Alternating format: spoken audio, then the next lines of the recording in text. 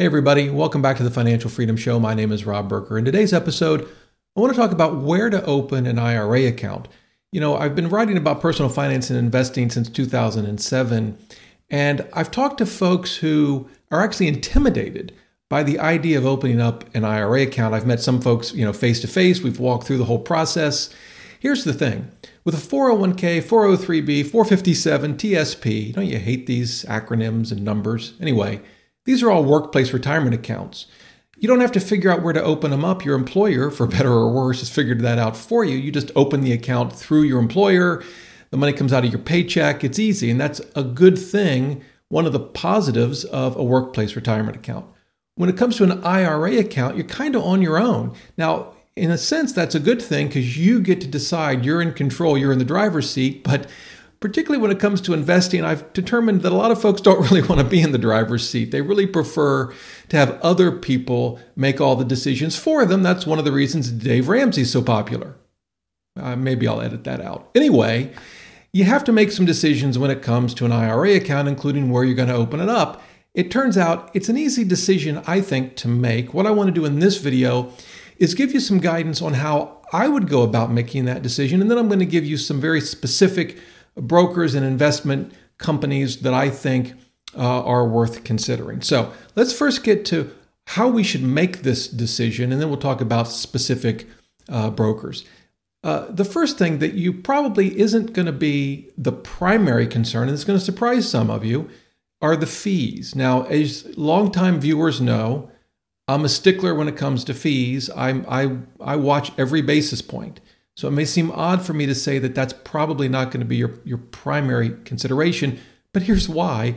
It's virtually free no matter where you go. You can open up an account at Vanguard, Fidelity, Merrill Edge, Ally Invest, M1 Finance. The accounts are free and there are no transaction costs. Now, with some, there are fees that we're going to talk about in a minute, particularly when it comes to what are called robo-advisors. These are automated investing services. They're great tools. They're worth considering, but they tend to cost a little bit of money. Think Betterment or Wealthfront are two examples we'll talk about in a minute. But unless you're going to go with a robo-advisor, most brokers don't charge an account fee for an IRA and don't charge transaction costs at this point. So fees are probably not going to be the deciding factor. The other thing that's not going to be a deciding factor in most cases is what you actually want to invest in. Now, I've been investing for almost 30 years. I started in, I think, 1993. And back then, what you wanted to invest in mattered.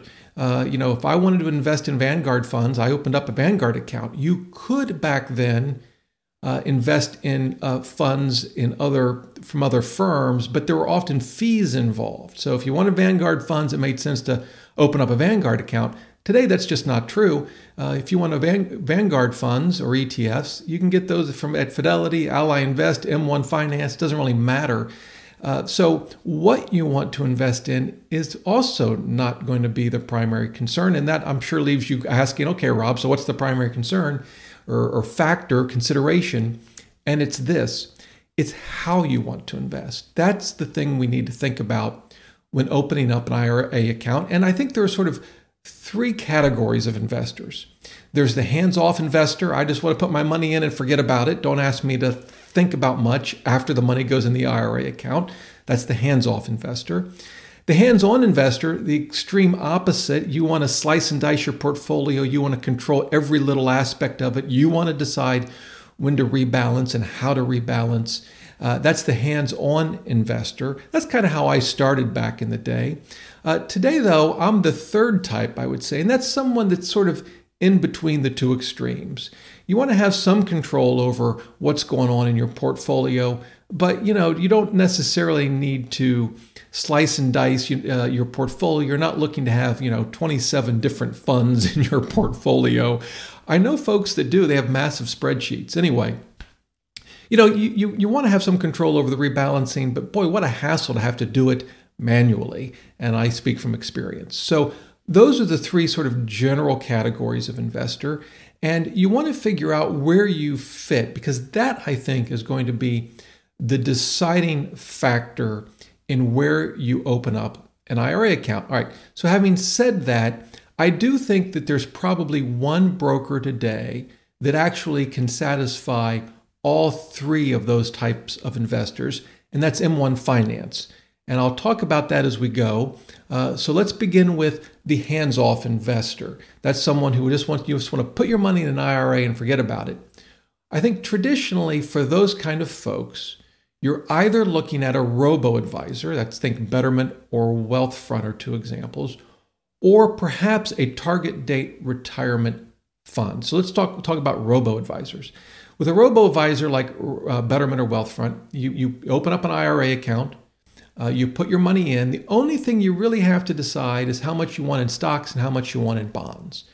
And they have screens, Q&As that walk you through that and come up with a plan. I think for most long-term retirement investors, it's going to maybe be 90% stocks, 10% bonds, or maybe 80-20, maybe 70-30. But once you figure that out, a Betterment or a Wealthfront does the rest. They take your money, they put it in stock and bond ETFs, usually about, say, 8 to 10 of them. But again, you don't have to worry about that complexity.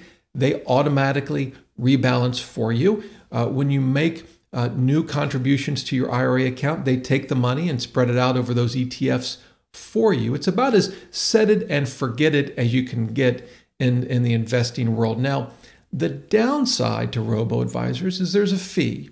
I think the standard fee is about 25 basis points. That's 0.25%.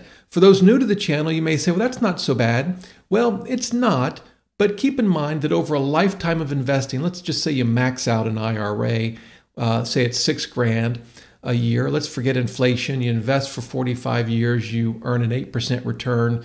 You're at around $2.5 million 45 years from now. With 25 basis point fee, you're going to lose about $200,000 to $300,000. Now that's 45 years from now. In today's dollars, it's, I don't know what that is. I could calculate it, but I didn't. Call it $50,000. Is it the end of the world? No, but it's still a lot of money. So you have to sort of weigh for yourself, is it worth it? But again, I think Betterment and Wealthfront are great options. I've met the founder of Betterment, John Stein. I met him in 2011, I think, and they just really launched.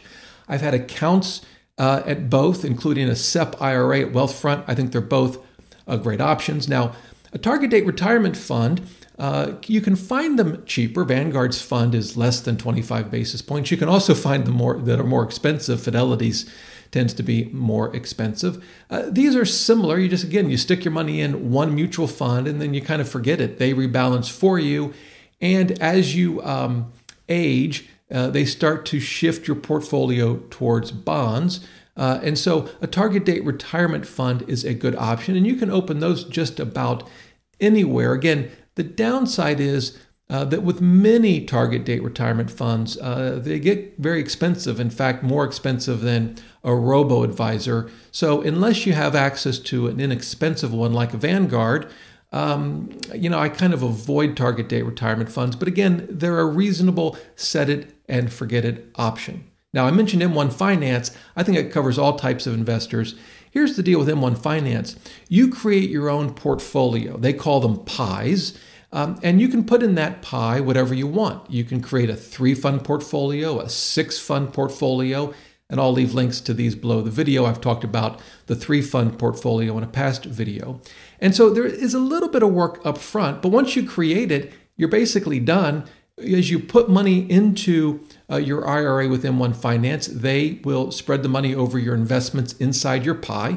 You can rebalance literally with the click of a button, but you have more control now. Unlike a target date retirement fund where they decide where your money is going to be invested. Same with a robo-advisor.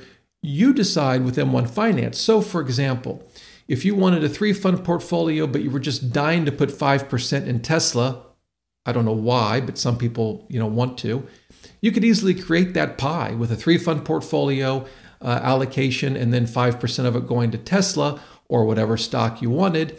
And then once you've created that pie, it's, as easy as pie. Your money goes in, gets divided among those investments. Or perhaps a more realistic example, again, you could go with a 6-fund portfolio, which I've described in previous videos, and I'll leave a link below, or a 10-fund portfolio, whatever you wanted. You could actually build in the complexity into the pie.